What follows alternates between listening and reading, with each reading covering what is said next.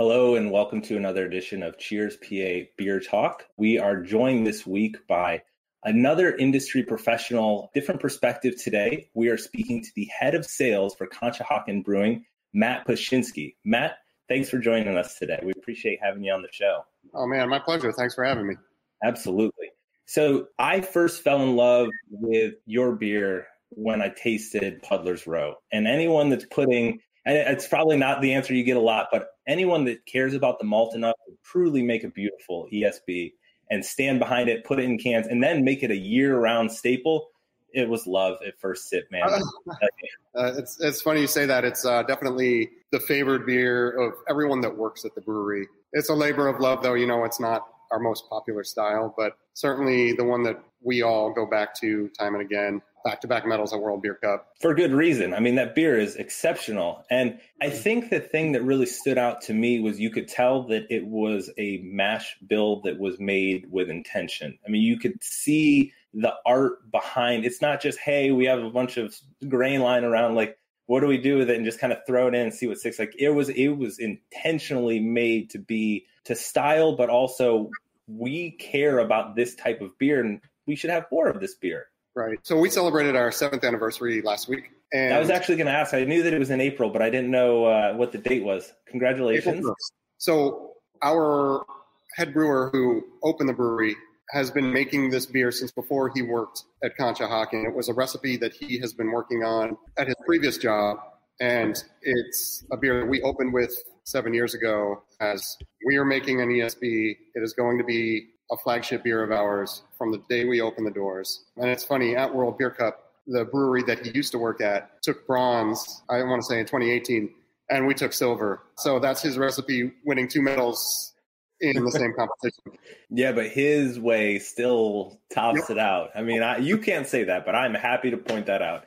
No, it's a wonderful beer. And honestly, it made me want to know more about the brewery. I started seeking it out. Your logo and can art has always stood out because it was clean, it was decisive, but it was also very true to the style of the brewery, which in some ways is minimalistic, but that's refreshing in a time when a lot of the stuff hits you over the head and is so outlandish. It seems like they've always known who they were and have continued that throughout the years of their growth. Is that fair to say? Oh, absolutely. So the town of Conshohocken is an old industrial mill town on the Schuylkill River. And there's also a trail along the Schuylkill River called the Schuylkill River Trail. Very creative. And it runs right outside our original brewery. So the logo and the name, it's an homage to the industrial past of Conshohocken with the old school bike, but then also an homage to what Conshohocken is now with just a lot of I would say 85% of our customers at our Conshohocken location come in the back door off the bike path. I have to say, too, the commitment to the tap room experience is evident. I mean, to have 5 locations in a very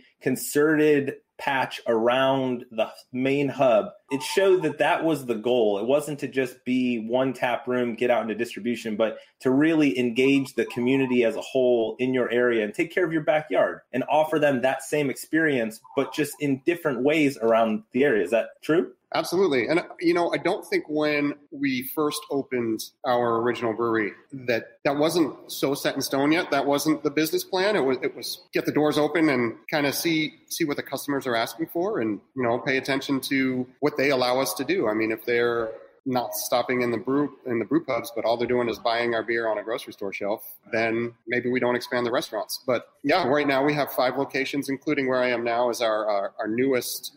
We moved all of our brewing equipment out of Conshohocken actually and built a brand new production brewery in King of Prussia. That was location number 5. And we had, or have, I'm not sure if it's still in the works, a lease on a property at the southern tip of Manayunk to be our 6th location. We started that towards the end of 2019. So everything is up in the air right now. Absolutely. But yes, Absolutely. Up on the Schuylkill River, we want everybody to be able to bike to our locations. We want to engage with communities.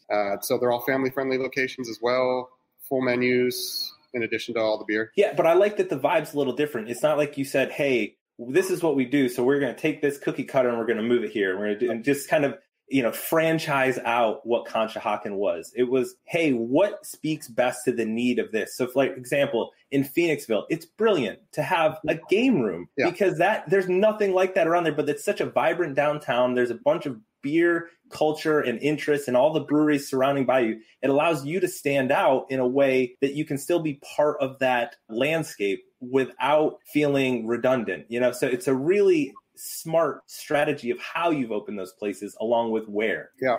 There are a lot of breweries making good beer. So the way to differentiate ourselves is what sets us apart in your experiential memory when you leave a Conshohocken Brewing location. So if you're in Phoenixville, you're playing shuffleboard or ping pong, and it's just like, focused on the demographic of that area, and that's really young and hip and playful. And then you come to our location in Havertown, for example. We have a playground in an outdoor beer garden because it's full of families, and we want parents to be able to come have a beer and not have to look for a babysitter. They can bring their kids with them. It's such a brilliant mode of expansion, and it shows that it's just like with the beer, intention from the first ingredient all the way to the finished product. You show intention through it, and it's led by the guest experience, which I feel like having opened that first brewery and seeing the community engage with you really is what drove that. As you said, it wasn't part of the ethos from the beginning, but it became part of it when you realized how valuable the community and that experience was in terms of getting the buy-in of the local community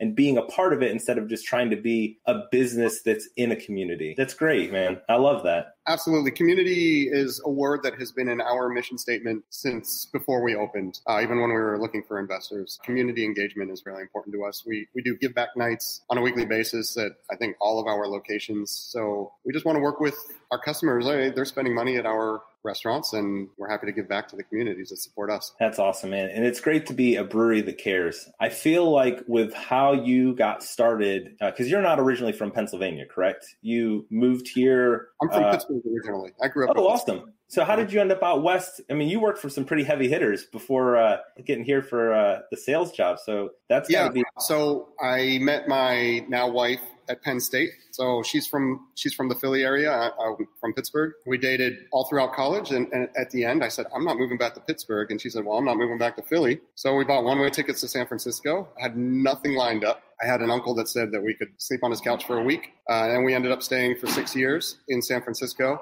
And my first apartment was in the Haight-Ashbury neighborhood above a brew pub called Magnolias. And dude, you lived above Magnolias? I lived above Magnolias at Haight and Masonic. Now I know how you got into there. All right. It all makes sense now. So I was into like trying new beers in college, but there wasn't much I could afford. So I moved to the West Coast, and things like Anchor Steam and Sierra and Fat Tire were as common as Sam Adams is out here. And then I lived above a brew pub that had $2 Tuesdays, and it was like $2 pints and $2 baskets of fries. To be able to do that draft list at $2 pints is insane. Like, what an opportunity. I guess you could call it on-the-job training or whatever way you want to spin it. But man, what an amazing experience that was. Yeah. And I discovered beer, and the first job I found out there, I was working as a paralegal in a law firm, but I spent 90% of my time on beeradvocate.com doing research and figuring out where I was going after work and what to try next, and honing my palate by writing reviews. That's awesome. So do you have a specific memory of the first beer that made you want to be a part of beer, or like the one that early on that was like, holy bleep, like this, I want to be more about this? So I found a really cool liquor store close to my house, and it was Deschutes Abyss. And I think it was the first year that they ever released it. And I spent $10 on a bomber, which for a 22-year-old kid was like really, really expensive, but it looked good. And I got home and I waited a couple weeks to try it. And I mean, it literally blew the roof off of my brain. And I went back to the liquor store and they were sold out, but they hired me as a beer manager. So I quit. I took like a 33% pay cut, went from working like a 9-to-5 job to working 6 nights a week in a liquor store. But I got to play around with 400 or 500 SKUs. They were really focused on Belgian beers. So we did a lot of imported beers and the more exotic, the better. And back then that was hard to come by that many different beers. Absolutely. So not only did you get an opportunity from the beginning to learn like the sales distribution side, but from a customer facing perspective. So it wasn't that you were just engaging B2B, like you really got to learn and hone your palate from the customer side and really person by person learning what's working and kind of in those conversations. Do you feel like that had an impact on your path and kind of the way that you go about your job? I think about that store constantly and the relationships I formed with the regulars that came in and what I learned from the owner about customer service. And just for me, I never really thought about giving credit all the way back to that. But you put it into perspective, because here, my motto with my sales team is that we are really a 3-tier sales team. We have our wholesalers that we have to focus on, our retail partners, and the end consumer. And I don't think that there are a lot of brewery reps that worry about that 3rd tier, about doing 5 to 10 samplings a week to really engage with the end consumer. And I think that's what being local is. And we were talking about our restaurants. I don't personally have anything to do with our restaurants. That falls under our in-house team, whereas I am the director of everything that leaves the brewery and goes out into the market. But it's easy, I think, for people to say, okay, if they want to put a face with the name of Conshohocken Brewing, they go to the restaurants. I don't believe in that. I believe that we're going to meet our customers out in the market. We're going to make their beer taste better because they have a good memory of an interaction with a representative of the brewery, even if we're at a bar or at the ballpark or at Weiss doing a sampling. It's really important to engage with our end consumers because they're the ones that drive business all the way back up. Absolutely. And I feel like that goes back to what you were talking about earlier. From the first day and opening the brewery, it was person by person. And then your experience was meeting people and engaging them person by person and making it personable. Grassroots is local when you do it person by person. When you start to get big and you kind of lose some of that, that's when the perception of the people that knew you before can change. So why not give every new consumer the same opportunity that you gave all those people that helped you get to that point by just engaging with them person by person? And yeah, it's putting in the time, but at the same point, it helps you stand out. And if you lay that groundwork early on, it just makes you more personable as a brewery and not just some brand sitting on a shelf. That's such a great way of looking at it. Right. And refreshing. Probably not as refreshing as that Pilsner you're drinking over there, but I have to say. It doesn't get any fresher than this, yeah. I mean, what'd you say, 3 hours ago it just came off the line? No, I said 3 minutes ago. Sorry. Didn't mean to make your beer so old. The timestamp is 11:50. I don't know what time it is now. It is 12:16. You are just showing off now with your accurate timestamps. Also, appreciate you doing accurate timestamps on the bottom of the can. Sometimes I have to go to like some really shady websites just to like decode what's going on and like, hey, just go to my shared spreadsheet and I'll totally tell you what it is. The next thing I know, I'm just my identity is gone. Freshness isn't only important for the consumer; it's important for us. So if I had some decoder ring that I had to use every time I wanted to date check something on the shelf, it just makes it easy for everybody to hold us responsible ultimately and make sure there's fresh beer in the market. Well, thank you for that. Now, you did say that was for a particular golf course. Do you want to shout out the country club or some of the places like that you guys get to have your beer? Because there's nothing better than a crispy lager on a sunny day, just teeing off. Forget about it. Well, right now we have this is for Bala Golf Club, who's over in Philadelphia. They'll be launching this tomorrow. They'll have it at the clubhouse tomorrow and for the weekend. We work with a lot of country clubs throughout the region. It never occurred to me, because I'm not a golfer, just how much beer golfers drink. Oh, man. And I had an eye-opening experience last year. And we spent all of February 2020 building relationships with country clubs, which culminated in having about 50 club managers at the brewery on March 9th. Looking forward to a huge season with them. And that was a Monday, and on Friday, the world shut down. But, country clubs were some of the first, say, draft retailers to reopen. Mm-hmm. And we maintained relationships through last year and just strengthened them again this spring. And people want to be outside, and a lot of people are still afraid of even indoor dining. But golf is the one thing that people can just get out and do, and they can drink with no mask, and they can, and they put back a lot of beer. It's a conducive solution to the current situation. And you're right. People want to be outside. It's just a really great way to get your beer in front of a lot of different people, because a lot of times the beer at golf courses, not great. I mean, you're looking super macro and you're lucky. I mean, you might find like a Sierra Nevada Pale Ale and that's your best choice. At least around here, it's pretty abysmal. So, and then, to frown on people bringing in outside beer. If you don't want me to sneak in beer, get a better tap list, It's not my fault. You did this to me. Right. Then that's getting into some different logic. So, it's a great idea. For me, it all boils back to what we were talking about. I'll chalk that up to member engagement. It's the end consumer. What can we do whether it's who's getting the credit for it. Is it the brewery? Is it the country club? The country club needs to attract new members. They want to attract younger members. Younger members are drinking craft beer. So what perk can they offer that the other country clubs aren't? How about a craft beer with a photo of your golf course on it and your logo? The only place to get it is here, man. So it's that like taste of destination, that like whole sensory experience. It's all at one spot, one time, one place. Brilliant, man. It's a really great strategy. I'm glad to see that you're having some success, and I'm looking for the continued growth in that project. We're not the only ones. We're not the only ones to notice that country clubs were big players last year as most bars were closed. So it's good. I see a lot of local breweries engaging golf courses and higher volume accounts who can commit to certain amounts of volume to order a custom brewed beer or slap their own logo or name on it.